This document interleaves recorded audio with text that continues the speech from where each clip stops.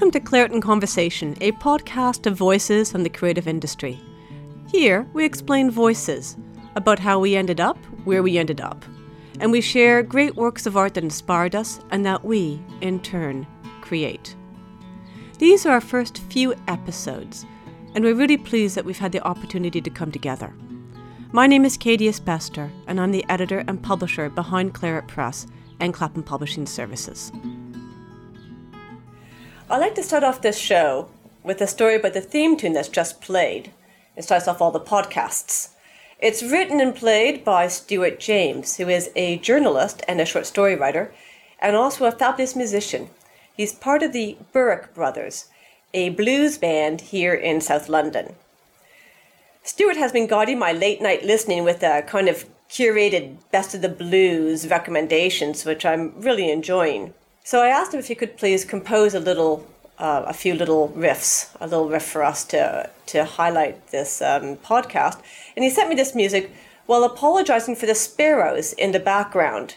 He recorded it in a quiet place with his guitar and an iPhone, but he couldn't get the birds to cooperate. And I love that, and I insisted that we keep the birds in. It perfectly sums up what it's like when you're in the creative industry and you want to produce something of a BBC standard in your own backyard. With technology and a bit of luck, it's occasionally possible. But in this instance, Stuart had birds as backup singers. And in my opinion, it's actually a lovely piece of music as a result. So many thanks to Stuart James of the Burke Brothers. We hope to get him onto this podcast in the future, sharing his songs. But now to our guest of the day, Sarah Gray. Sarah Gray has been storytelling all her professional life. As a writer and filmmaker, she loves to explore the darkly comic side of life. She has published 2 collections of short stories, Surface Tension and Half-Life, and her 3rd collection, Urban Creatures, is coming out soon.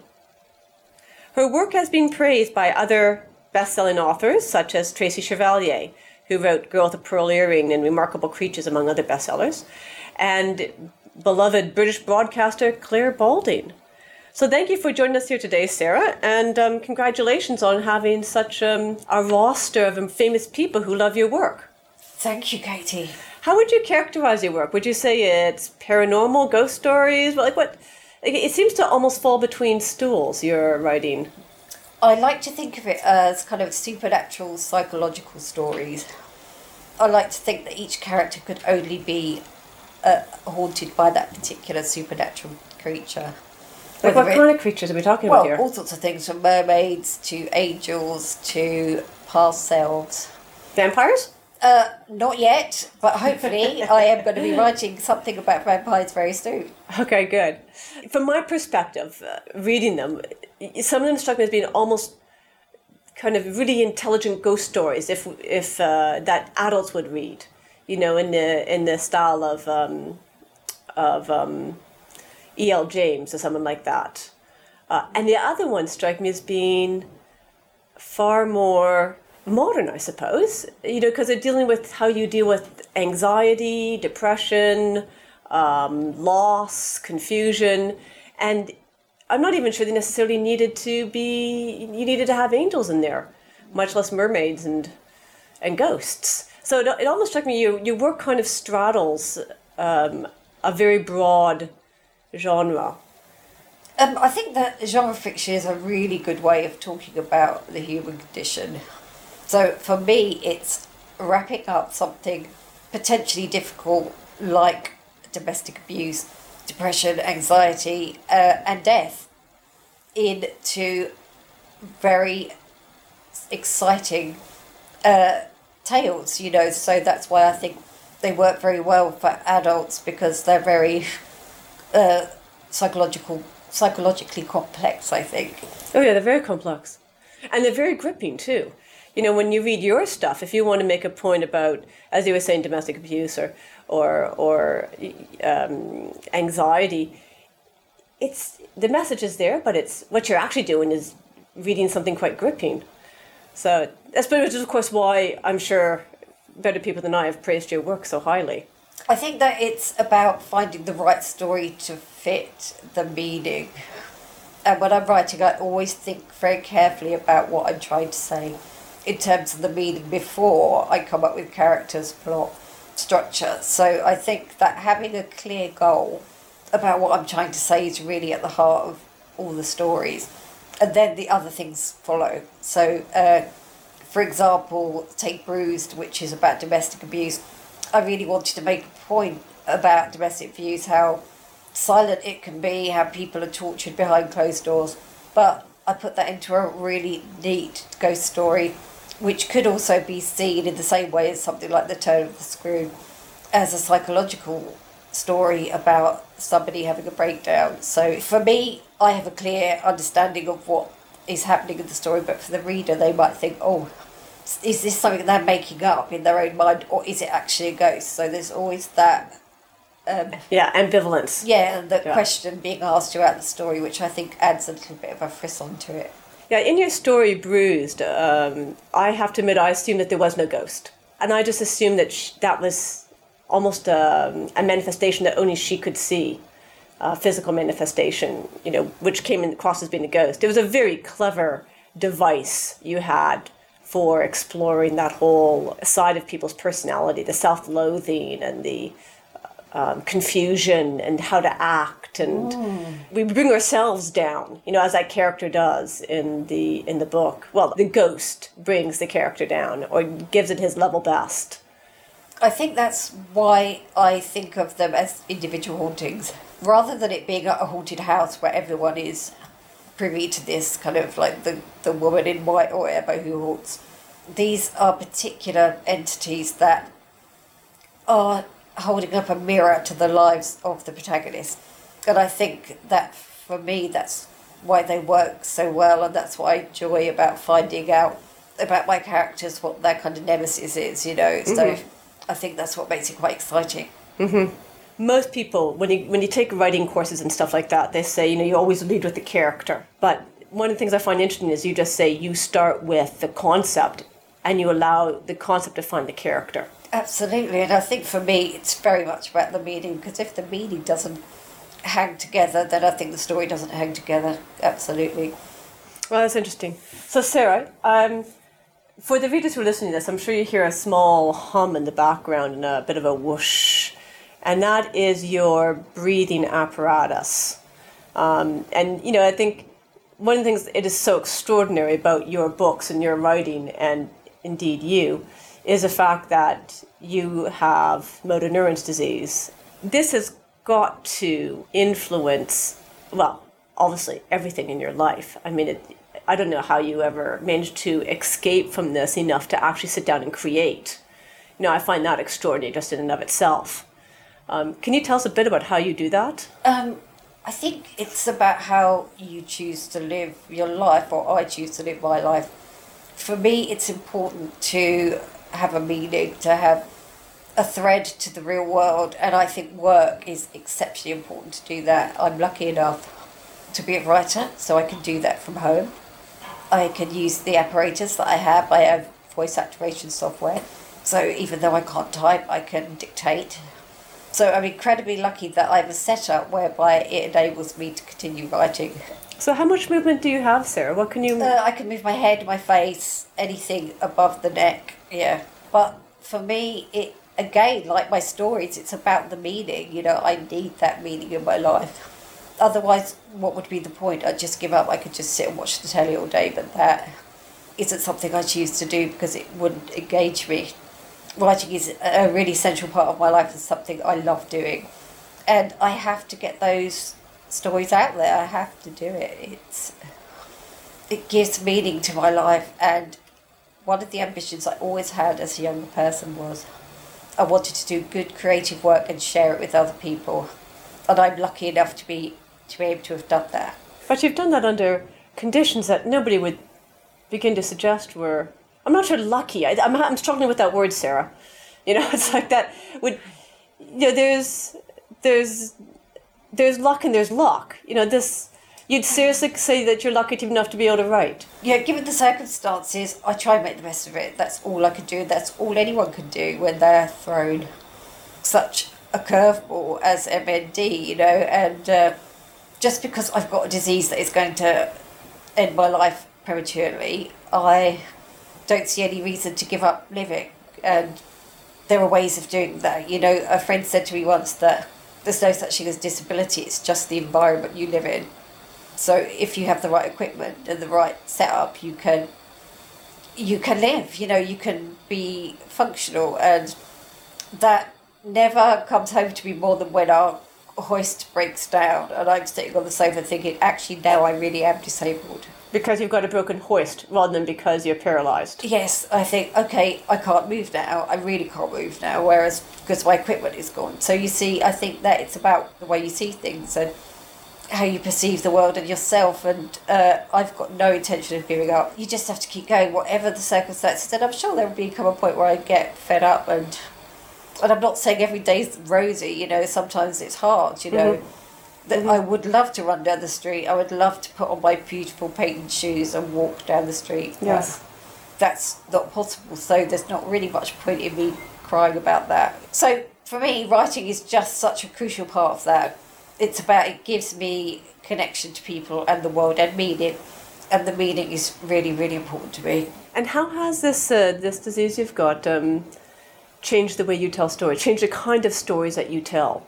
In essence, I'm not sure that it's changed my dark sense of humour. I think I always wanted to talk about things that people might maybe roll their eyes at, like domestic abuse, but like we've discussed, dressed up in a kind of spooky way. So in that sense, it hasn't changed, but I have written some stories that are very blatantly about my experience of being diagnosed with MND, and my experience of maybe people, how they respond to me, different professionals, how they respond to me. Yes. For example, in the upcoming collection, I've got a story called Raspberry Report, which is about a therapist and the relationship between the therapist as someone who is paralysed. And I think that is quite a good way of expressing some of the frustrations of being trapped, in your body, sort of thing. Mm-hmm. One of the things that I think would surprise people if they read your stuff was how you do manage to mix the comic and the profound. You've got an ability to write a line that is kind of sarcastically quiet, if you know what I mean. Like, I'm thinking, there was one of your short stories, Half-Life, which the NHS has requested that they could use to help train their nurses who deal with people. I think it's all palliative care professionals. Oh, it's all palliative care professionals who are using it.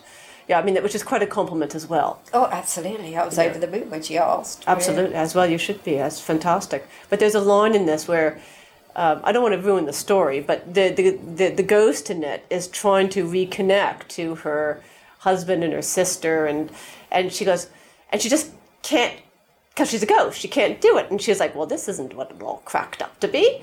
And I could kind of hear this dark, sarcastic kind of, this isn't so great after all. It doesn't get better in death, even if you're a ghost. Yeah, absolutely. So I always ask my guests if they could, if they have one particular work of art that's particularly influenced them and made them want to choose to be in the creative arts rather than being a doctor, lawyer, accountant. Which favorite, has there been any for you? Absolutely. I mean, over the years, obviously they changed, but I think looking back, when I first saw Kate Bush on Top of the Pops singing Wuthering Heights, and in her flowing white dress, this beautiful angel singing about Wuthering Heights, I was like, what is this Wuthering Heights? And I think that made me question, there's other culture out there that I don't know about that isn't within my family, that cultural capital wasn't kind of there, if you see what I mean. No, I don't. What do you mean by the fact that your family hadn't any cultural capital? Well, there were no books in the house. Nobody was a literary giant. Nobody read particularly, except, my sister loved like The Hobbit and all that kind of stuff. But so Wuthering Heights was something I don't think I'd have really come face to face with unless it would have been On Top of the Pops. Less lovely Kate Bush. And so did you actually go out and then read the book, Wuthering Heights? Yeah, when I was I was only about 8 when it was on, so it was a bit. But it did make me question what is there, and it made me realise there's something beyond my own experience and the ghostly face at the window. It's perfect. Yeah. It's for me. That was such a marvellous moment. Everything, the whole package, the music, and I've always had a real thing for Kate Bush ever since. Yeah, fair enough too. So she sort of opened my eyes to literature, I think. And then, obviously, I'm going to contradict myself because there was one person in my family who was really into Shakespeare. It's my granddad, my dad's dad, and I didn't know it. But I was joking around going to be or not to be, and then he continued with the whole speech. And wow. I was embarrassed because I was a kid, and I was also impressed. Yeah. And he had all these cassettes of Shakespeare plays. Yes. And the first time I became aware of Shakespeare as a playwright was listening to a recording of A Midsummer Night's Dream.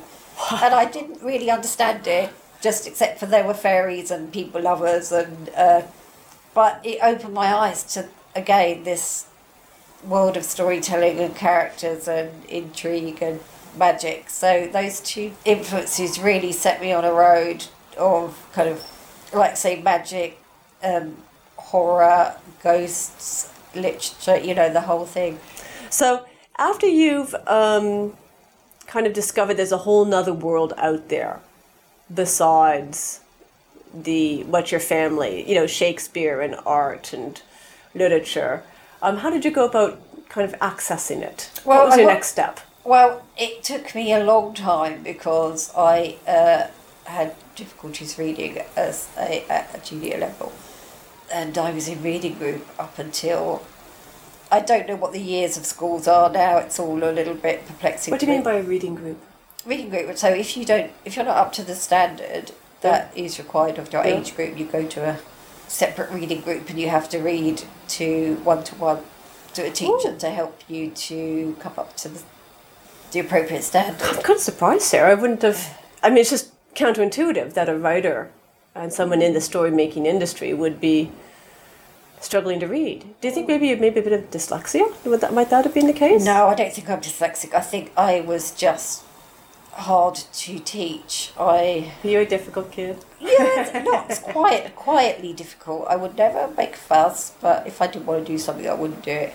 And my mum she tells a story about how when I started infant school, they couldn't get me to do anything until Easter, and that was making a Mother's Day card, and because it was making beautiful flowers out of tissue paper, I was keen to do that. So you think that kind of strength of will is what's carried you through? Because the creative industry requires incredible strengths of will. You got to just persist if you want to achieve in the creative industry. I think so, because I've always been able to pull things out of the bag. Even though I was not good at reading until, much later, I still passed my 11 plus because I wrote a story. And I wrote a ghost story. And I remember it was about a spooky carriage. And I remember it to this day thinking, this is easy. I'll just write a story about ghosts or some other rubbish, But then I got to a certain age where I could realise that if I did knuckle down and really apply myself, then I would be working in Tesco's. And no disrespect to people working in Tesco's, but I knew there was more in me. I wanted to do more. I wanted to achieve more. So I just had to. No, I don't think it's anybody's life ambition to work at Tesco's. I think people who work at Tesco's and Sainsbury's and Asda completely will be nodding in agreement, going, "Yeah, this isn't where I plan to end up either." So yeah, I just sort of knuckled down and got reading and just read as much as I could read, and every classic I could get my hands on, and just. And do you have a favourite classic? Oh, it's always the Russians for me, always. So really? Something, yeah, I love them. So it would probably be Lolita is an absolute favourite of mine. Yeah, it's a beautiful piece of literature. Oh, it's an absolutely beautiful piece of literature. Beat of my heart, love of my life, heat of my loins, Lolita. Oh gosh, and just the skill of that work. Yes. Just in a couple of sentences, he reveals that this is a child suffering, grieving, and being abused, but it's so complex, so slippery. Now that's a psychological portrait, almost second to none, because it's so self-serving. I mean, talk about an unreliable narrator. Crikey. Like, that's your definition of an unreliable narrator, is right there. Absolutely. Because he's so narcissistic. And actually, my other absolute favourite is Vanity Fair. Oh, who wrote Vanity Fair? William Thackeray. Yeah. Absolutely wonderful. Becky Sharp is a piece of work and one of the great female characters literature. She steals a page, doesn't it? Absolutely, she absolutely does, and she's cheeky and ruthless, and she really does know how to work it. And I just love, and it's a long novel, but it felt like it was only a few pages to me because it was so enjoyable. Yeah, I love that. That's and what's the piece of work that you've created that you're most proud of? Well, obviously there are lots of things that I'm always pleased to have done once I finished it, but I think that the story that I'm most proud of, I guess, when I revisit it, is probably The Pier. It is, even if I say so myself, quite an accomplished and satisfying story. Would it ruin the story if we knew something about it? Like, I don't want to detract from the pleasure of discovering it, people discovering The Pier. Well, I think it's really just a classic tale of a protagonist rediscovering their life, rediscovering their energy and their will to live, and it is done in a particularly personal, supernatural way. Mm-hmm. I don't want to say too much about it because I don't want to give it away, but for those who may want to read it. It's in the collection Surface Tension, which is available as a paperback, an ebook, and also as an audiobook. Both your books have been being produced as audiobooks as well by Essential Audiobooks in New York. So if you like to listen to spooky ghost stories before you fall asleep at night, then you can also listen to it that way. And they're also available, the books are also available to be ordered through bookstores as well. So we have an audio clip of The Pier, very generously shared with us by Essential Audiobooks, and so we're just going to listen to it. Anna had been watching the family for a while. Safe in the end of Pier Cafe, she held her Earl Grey tea in both hands, enjoying its warmth, inhaling the fragrant steam. On the beach, red, green, blue and yellow huts clung together shrouded in grey. A teenager in the guise of a waitress stopped behind her. As she bent over Anna's shoulder, her fringe fell in front of her eyes. Flicking it back, she dropped a plate onto the tabletop. It clanked, then bounced as it made contact with the veneered surface. "Thank you," Anna said. How does it feel like to hear your work being with a professional voice artist interpreting your work? Well, firstly, it's always an honour if someone likes your work and wants to recreate it in a different medium. That is really very exciting. But secondly, I find it interesting how different readers might put different emphasis on different sentences, and when I listen to it, I always think that's interesting that they've said it that way. When in my head I hear it like this, so that's always interesting. And also, the first time I hear it, it's always like, why did I use that word? Oh my God, I just used that word a paragraph ago. So you're self-critical. Why have I said the 5 times in that sentence? Oh my gosh, what an amateur. So it's all that kind of thing, you really hear it back for what it is, and that's quite challenging. Do you think it's possible, Sarah, between one of the things that makes paranormal so timeless a feature, so timeless a genre, is that it shares the same thing as war? It's a very extreme end of the human experience. Absolutely, and anything can happen. If you're stating in your story that something supernatural exists, it means that anything can happen. The parameters have all changed, and you have to understand the rules of this new game that you're in. And I think a really good example of that would be The Heart of a Heartless World, where this poor chap, Henry Scott, hasn't got a clue what's happening to him in this forest. He's being completely pulled from pillar to post by this supernatural creature, and he doesn't know how to get out of it. And that's the strength of the supernatural creatures, that she has got him in her grasp, and he has to believe. He has to find his humanity again to get out of it. And I think that is what's exciting about ghost stories, is that you question humanity. Yeah, and anything could happen. Oh, anything could happen. But I think because anything can happen, you can ask a deeper question of... I actually think you put your finger on it when you say you question humanity itself. You do. And I think war stories do that, like Catch-22. Kurt Vonnegut's Slaughterhouse 5 did it. You question what it is... what essential characteristics is it about being human that that we're expressing right here. Yeah, what makes you human, and how can you live well and transcend the fact that you're going to die? You know, the ultimate question about the human condition is we all know we're going to die, and that is terrifying, but we still have to live at the same time. So do you think you got a bit of a leg up in that one, so to speak? Oh, definitely. With me having a terminal illness, oh, absolutely. These questions float through my mind every day, you know. I was asking the nurses at the hospice if they could download their brains to computers and live in a computer, would they do it? But they all looked at me as if I was completely bonkers and said, well, don't you think there's a physical element? And I said, how do we know? We could be in the Matrix right now.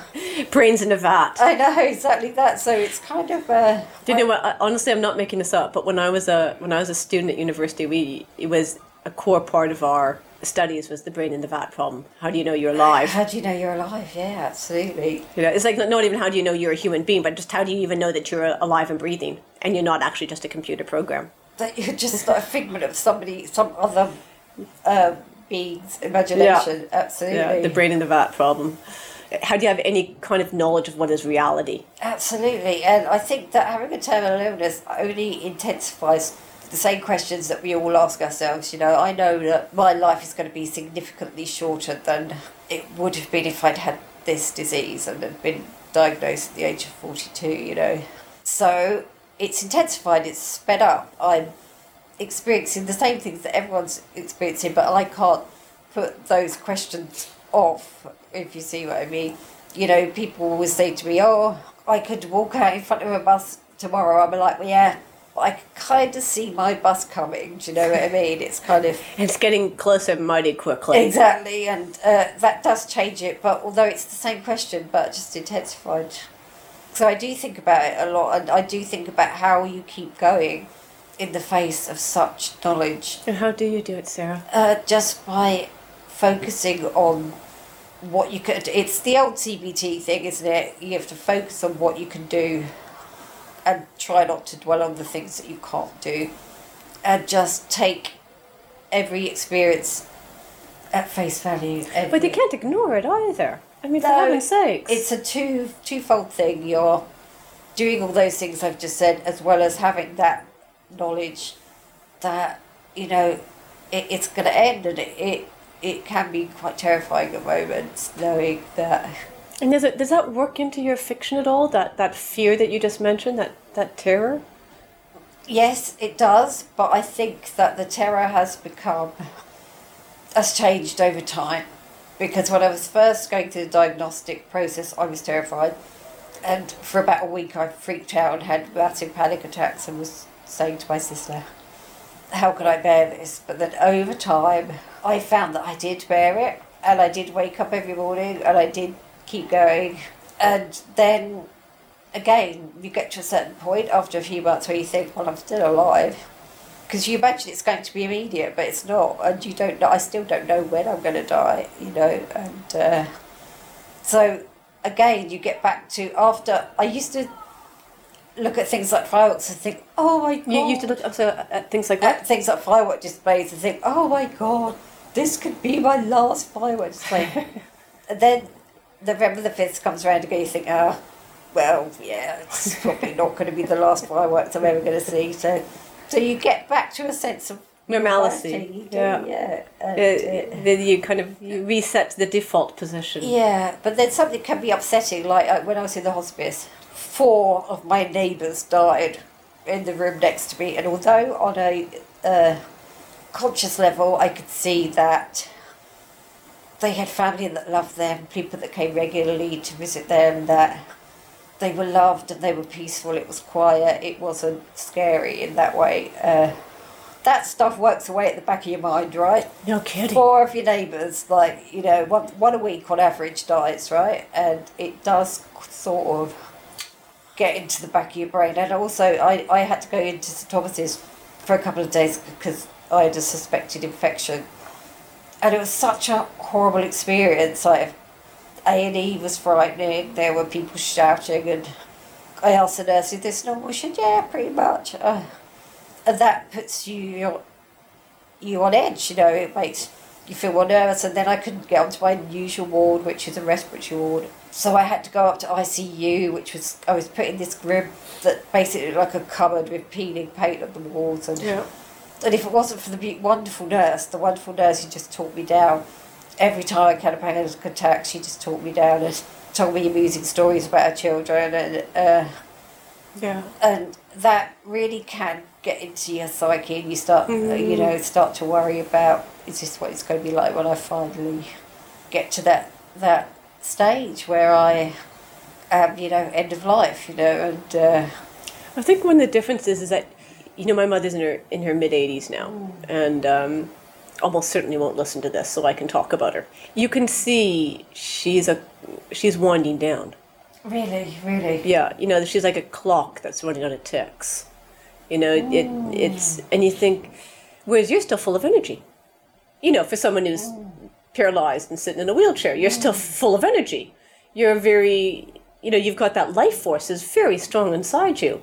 Whereas I'm watching my mother's life force dim in a perfectly natural, organic, healthy way. And I think if she were to slip off, I don't think she'd fight it. I think she'd think... Do you think she's afraid? I think she's afraid of being dependent. Going, as many older people are, being, stuffed in some nursing home and forgotten about and going gaga and not being able to remember who her children and grandchildren are. I think absolutely. But I think if she accidentally went under the wheels of a bus tomorrow, we'd all grieve. But I don't think she would be that unhappy with that. Because I just think there's something different about a woman in her 40s and a woman in her 80s dying. It's a different phenomenon. Well, I think because when you're 80, I'm not saying it's ever great to die. I'm sure there are people who still want to keep going. But it's more expected, isn't it? And I think that whenever anything out of the ordinary happens, like an early diagnosis of maybe dementia or a disease like MND, it is a shock.